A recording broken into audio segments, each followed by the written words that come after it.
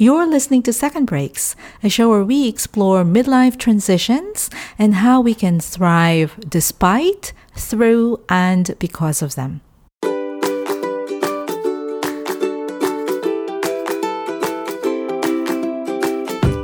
I'm Lou Blazer, your host, and the publisher of Midlife Cues, a weekly newsletter about intentional living and personal growth in midlife. Check it out and subscribe at midlifecues.com. That's midlife, C-U-E-S, one word.com.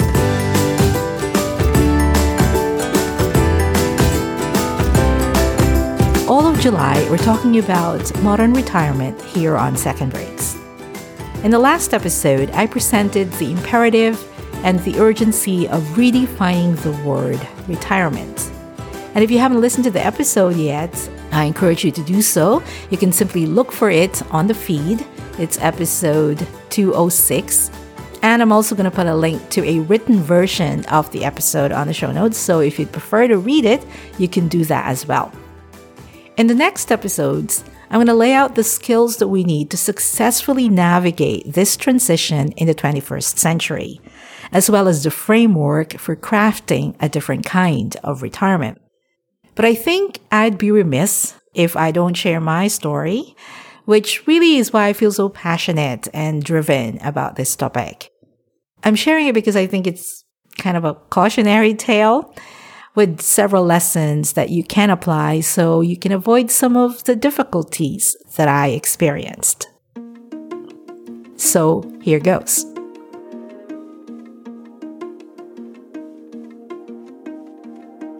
For most of my adult life, my career was my priority. I wanted to climb the corporate ladder of success. Fortunately for me, I was able to do just that. It's not to say that there were no frustrations along the way. I had plenty of those. But big picture, I was moving up. I was happy and proud of my career achievements. I was living in New York, doing work that challenged me in a good way, earning the kind of money that I wanted to be earning, and was generally able to afford the things I wanted in life.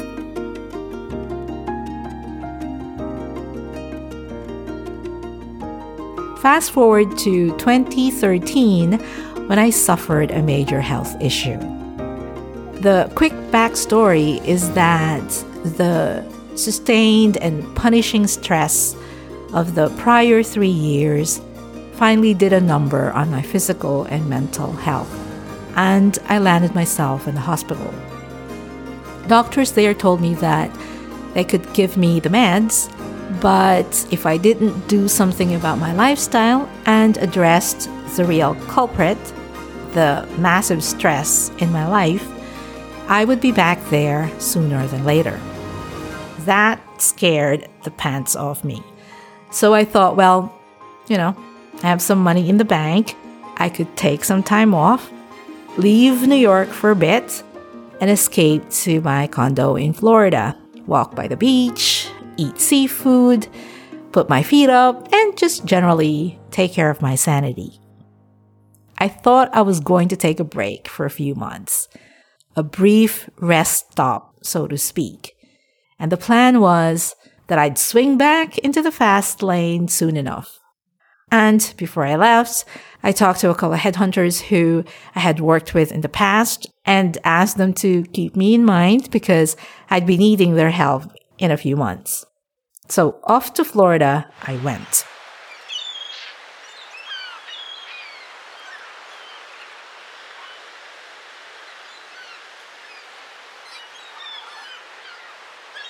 The funny thing was, when one of the headhunters finally called about 4 months later with a position that he said was just perfect for me and my long-term career goals, I didn't jump on it.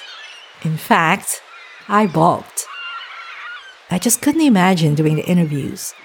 And much worse, I couldn't imagine picking up from where I left off.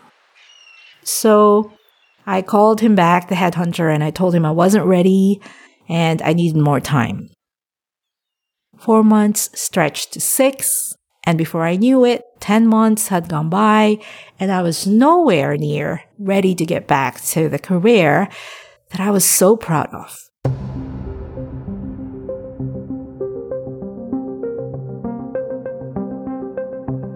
The problem was I didn't know what I wanted to do instead.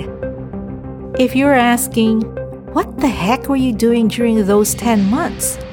I hear ya. It's not that I just sat on my butt the whole time. I mean, I was busy with projects.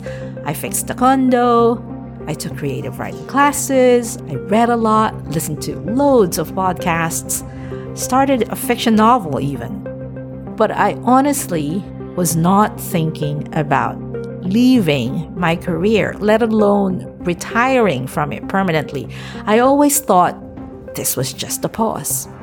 You could say I wasted those 10 months.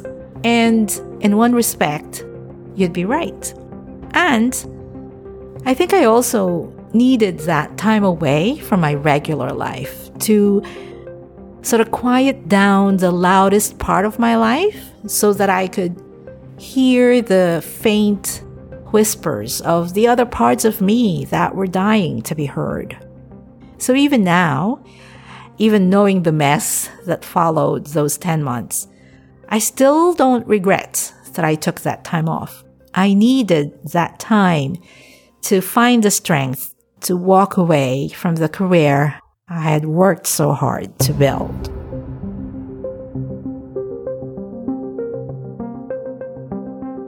Looking back, the real issue was that I didn't know what to do next. As in, I didn't know how to figure out what the next chapter of my life would be about or should be about. I didn't have a roadmap to follow. At that time, I didn't know anyone who had done the thing that I was attempting to do.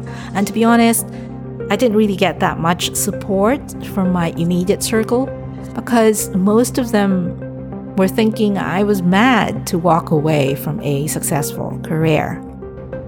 I didn't reach out to my previous mentors either because I was afraid of what they would say. In fact, someone jokingly asked me if I was having a midlife crisis when I hinted that I was thinking of retiring from corporate life. I didn't like the sound of that, so I stopped talking about it.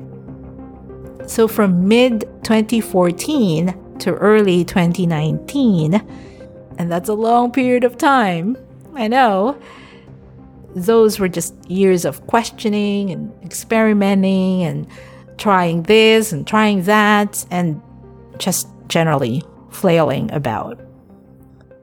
I was doing what I had always known, focusing on building a new career, this time on my own in the form of a small business. I was not thinking about the bigger picture. I was not thinking about what I wanted for this chapter to be about outside of work. In effect, I was trying to recreate the successful career and the experience of successfully climbing a ladder. I was trying to regain the sense of who I was when I was still a corporate career person. Except it wasn't working. Nothing was working this time. The business that I was trying to build wasn't working because I wasn't entirely sure that that's what I wanted to be doing. It didn't feel right. It's like putting on shoes that were a size too small or half a size too big.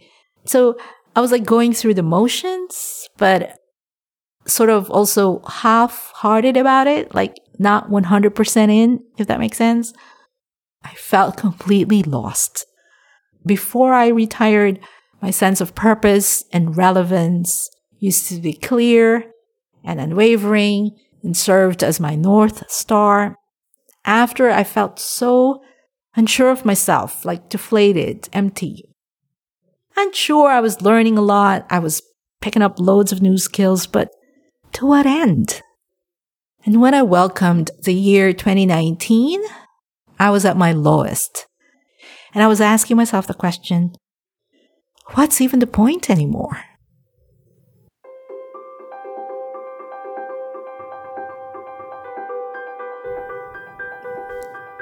Then one day, I attended a workshop called The Commitment Blueprint, hosted by Tara McMullen, the author of What Works.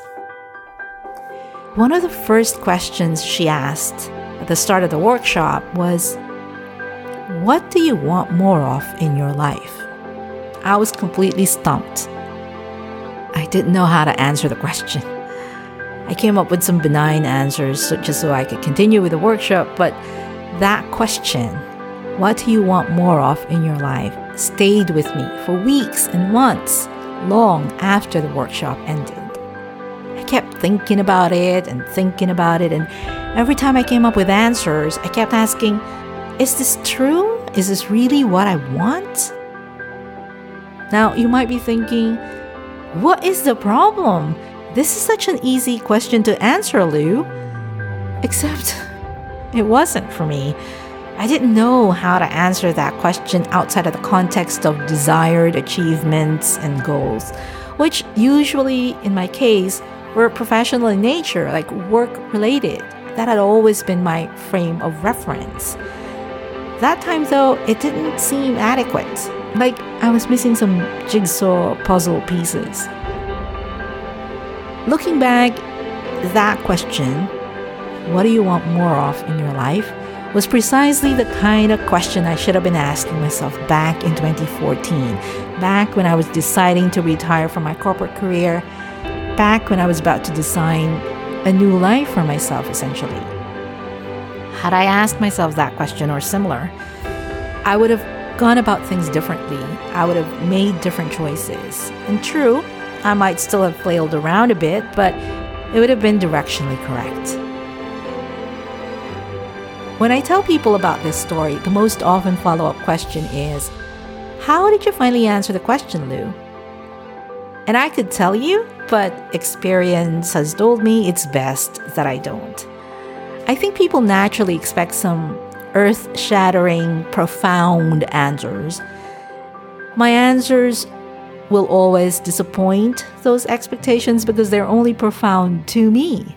They're only meaningful and change-provoking for me. Instead of giving you my actual answers, I'd offer these instead. My answers help me figure out what's important in my life, how I want to be relevant, and in what context.